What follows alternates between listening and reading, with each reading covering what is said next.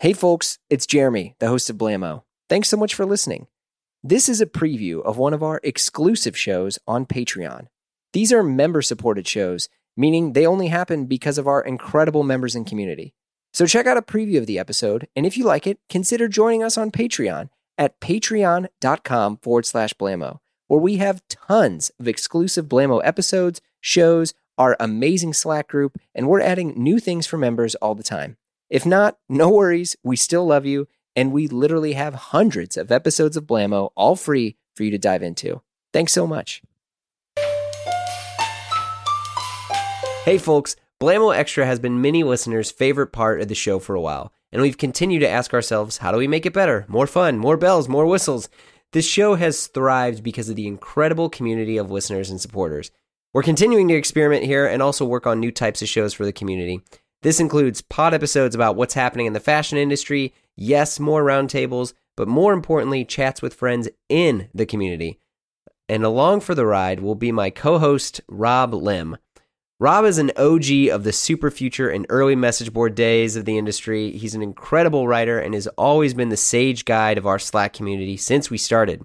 I could not pick a better co-host for these pods. This week, we're chatting with Derek Guy of Dye Workwear about the world of Western wear in his recent article. Here we go. Okay, so this is very different than your standard pod. I don't know what this show is going to be called. I don't know exactly what we're doing as everything, I do, we do. It's a work in progress. But this is basically going to be kind of like a new hybrid of a show, which is going to be me and fearless leader of the Slack, Mr. Rob Lim, and then we'll always be joined by someone else. So today, we basically kind of politely coerced Derek Guy to come and talk with us. And every episode's going to be a bit about what's happening in the Slack, a bit about what's happening in the industry, and then usually some sort of, deeper dive into another subject. Stick along for the ride. It's going to be interesting. As always, you're welcome to send us your feedback in however way you want to send it to us. But yeah, Rob, how you doing? Yeah, I'm doing great. Thanks for inviting me along. Yeah, this is good. Derek, how are you? I'm doing really well. Thank you also for inviting me along. Yeah. There's some stuff I want to talk about, though. And by the way, I apologize if my voice sounds like crap. I may or may not have COVID as we're recording this.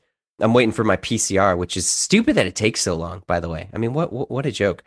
Who knows? Wore the mask. I did all the right stuff. Whatever. Dude, so you're fingers crossed for you, man. Yeah. So in the show notes, you're going to have to actually say what the test results were. Otherwise, people will just be like dying to know. Yeah, it's true. Do you have COVID? You know what's going to be a bummer is I feel bad saying this, and this is probably somewhat awful to say, but it's like, I hope that I do in a sense, because I've never felt this crappy. And if it turns out that I don't have it, I'm just going to feel like even more of an idiot, because at least I can blame the COVID as to why I feel this bad versus, just being someone who can't handle getting sick. Who knows? Anyway, I think we can just jump into it. I mean, Rob, you and I were talking at the very beginning about some of the stuff that's been happening in the Slack. And one of the things was the discussion of basically why are Japanese clothes so expensive? And I think we should get Greg on to discuss this further at some time. But would you be cool to kind of summarize some of this stuff? Yeah, sure. And maybe I'll just step a little bit back because some of the Patreon subscribers may not know about the Slack community, which is a thing. Yeah. And it's really good. It's something that I kind of envision like sort of old school internet, like back when it was like fun to connect with people and just like geek out about the same thing, but also hear different perspectives. So that's kind of the model. It's very inclusive. I've learned a ton from it. And yeah, there's like people on there that just really, really, really know their stuff. So one of the questions that came across was, why is it that, if you go and look at like retail price from a brand from Japan, and you look at the cost and kind of run the calculation in American dollars, like what's the deal with how different it is from what you would pay from an American retailer? And there are like factors like the tariffs and shipping costs, but it actually seems to really stem from, and this is insight from Greg Lelouch from No Man Walks Alone, so friend of the pod. It apparently breaks down to like the mentality of the Japanese retail customer versus American retail customer. And we in America, we love discounts. So the kind of prices ends up a little higher than it needs to be to kind of account for that some amount of product will be bought at discount. So it's like really kind of an interesting insight into the different cultures and the way we think about buying things. And, with all the discussion about, Americans' addictions to consumption and like just that really struck a chord personally with me, but just in terms of getting it broken down. And, I'd love to actually get his thoughts on the pod. It was really eye opening. So it's a really good source for information and always something to learn out there. And there's just great people. I love hanging out there. Well, let's jump back, because like, who among us has bought stuff from Japan via proxy? Like, Derek, have you? Well, certainly. I think everyone interested, I mean, many people, most maybe, that are this obsessed with clothes have at this point, I assume. Yeah. Well, because I think it's true. I think maybe the best example is when Capital started to kind of make its way over to, what was it, like Union, I feel like was one of the first shops that started carrying Capital.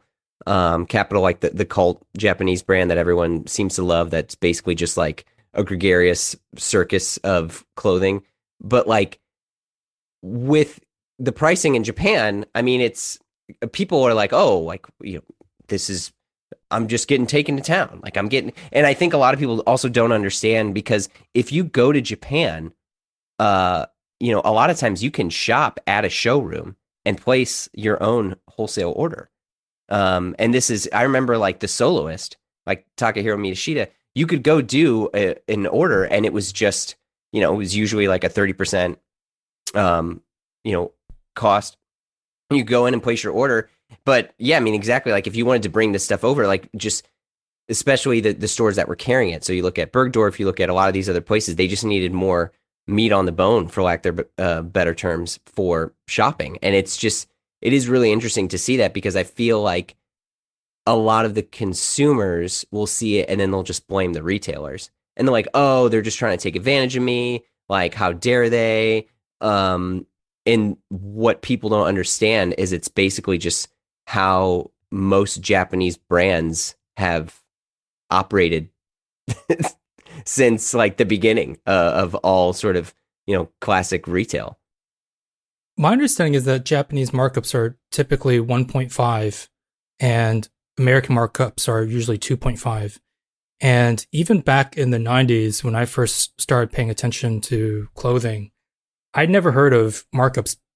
Well, maybe not never, but at least a double markup was very standard, common. I don't think I ever heard of a company doing only a 1.5 markup. So I think Japan might just be unusual in that it has unusually low markups, and companies are able to sustain that.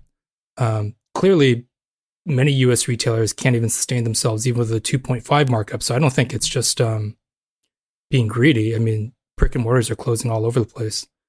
It seems that you just need a higher markup in order to do business in the U.S. for whatever reason.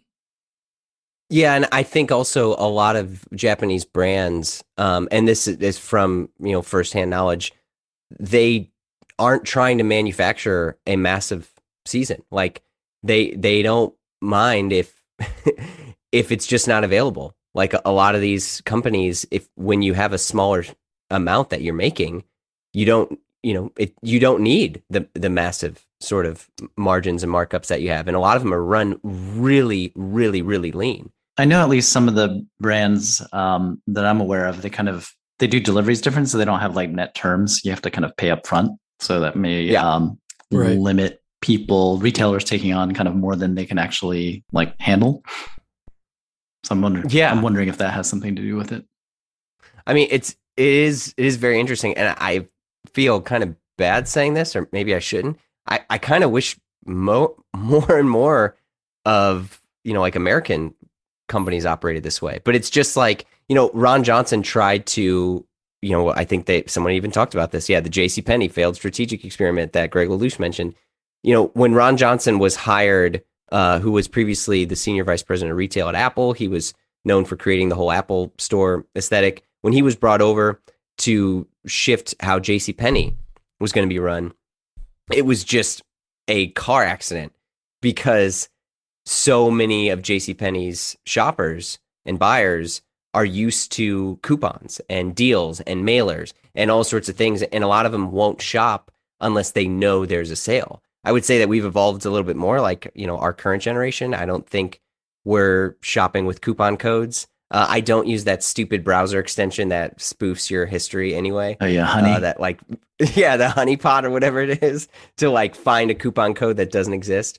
I'm more just like, if that's what it costs, that's what it costs. And maybe that makes me stupid, but it's very interesting to see because you look at previous generations, baby boomers, et cetera, you only shop on deals. And it's just, when you look at the ripple effect of this throughout everything, it's fascinating to see how, how it makes brands seem, almost unattainable when you look at some of the Japanese stuff.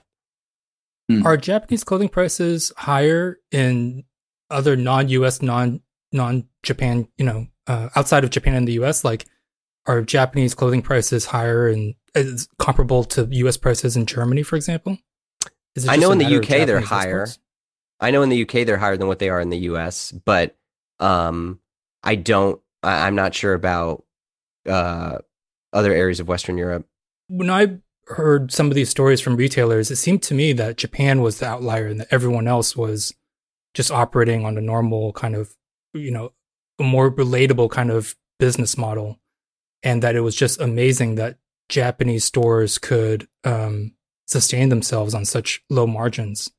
Well, but I don't know what capital costs. I've heard that certain Japanese brands, their exporters are trying to position them much more upmarket than they are in Japan, just as a business decision. So some of those prices are intentional. But it seems like, for many Japanese brands, yeah, I mean, it's cheaper in Japan because my understanding is that they just mark things up lower. Well, some of this stuff gets into, so a lot of Japanese department stores, and this is from, I remember speaking with a tailor where he would go and he would do these trunk shows in Tokyo, and he would go to, a couple different stores, and they were all more or less competitors. And he would price his, bespoke product at one store. And then he would go to the other store and he knew that they were never going to try to undercut each other.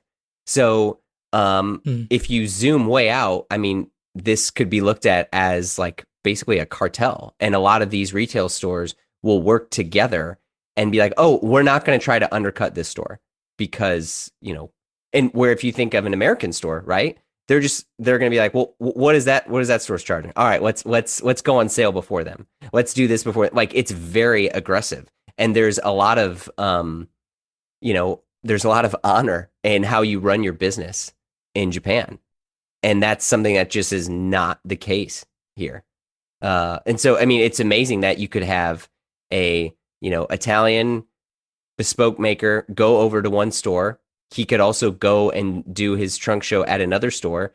Both of those stores don't mind, and they both honor his price, and they don't try to poach customers. Like that's just unheard of in your standard capitalist, Western retail store. It's bizarre. Didn't mean to go down such a crazy rabbit hole, but this stuff is probably, the most fascinating to me because still to this day, it feels like all of the, most exciting menswear and just clothing in general is just always out of Japan, whether it's a better understanding of vintage, whether it's what sort of trends they're looking at. I mean, I have no idea where we'd be if it wasn't for, Japanese retail. How was the Amatora talk? The book club thing? Yeah, the book club. Oh, yeah. Oh, yeah, thank you. So one of my favorite things about the Slack is we actually run a book club So that's kind of Josh's brainchild. So it's a small group of us that gets together maybe every month to just talk through a book that's usually related to, fashion or the world of style.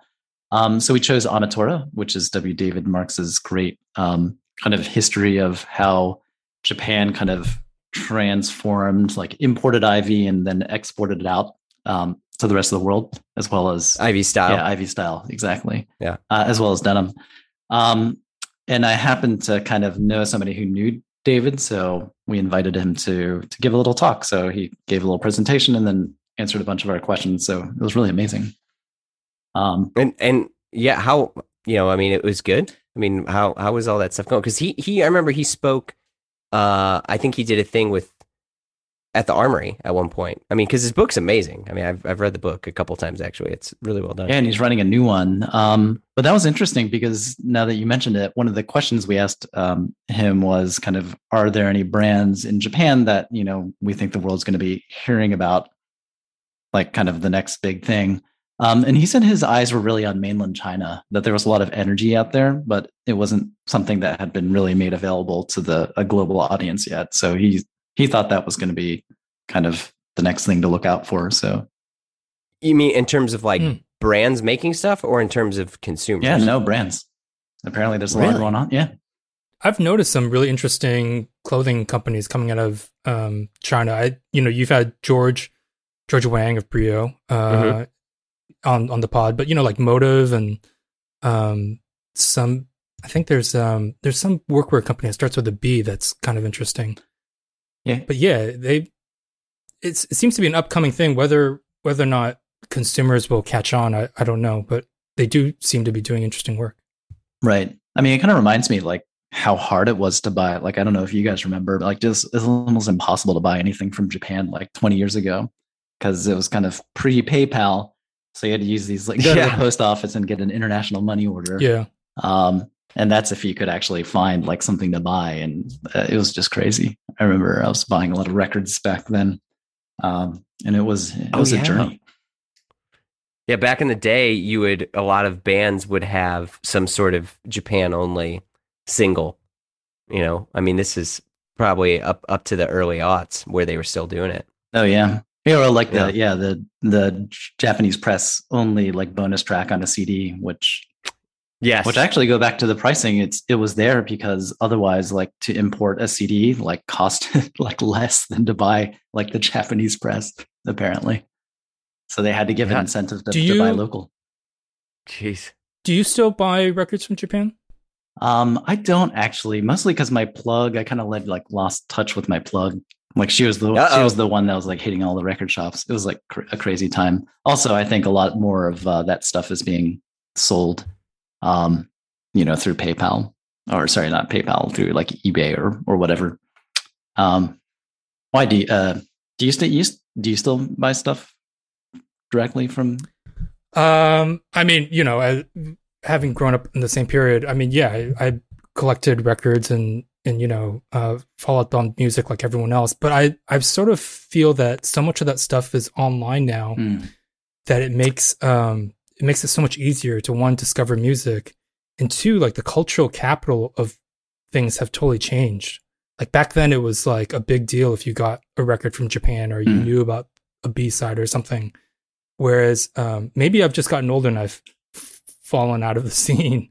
But I feel like I hear more discussions about like pop music now than I do of like underground records. But may just be an effect of my age.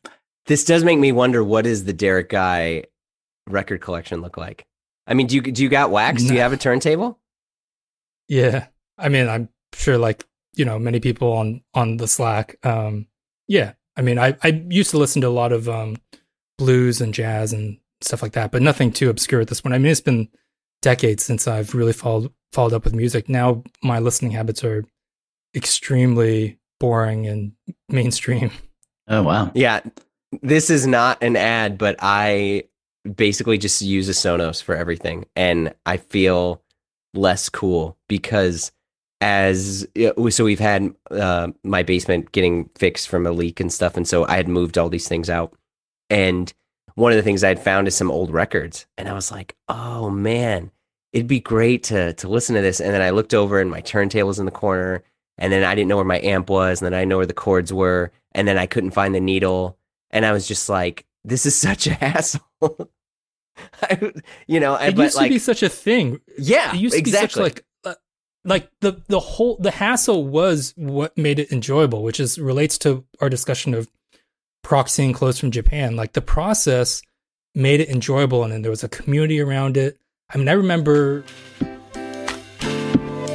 Want to hear the rest? Join us over on Patreon. You'll hear this episode and tons more exclusive pods. From the return of Sid Mashburn, Michael Hill of Drakes, Chris Gibbs of Union, Ilaria Urbanati, we got it all. You also get access to our private members-only Slack group where we chat about menswear and a bit of everything. So visit patreon.com/Blamo and we'll see you there.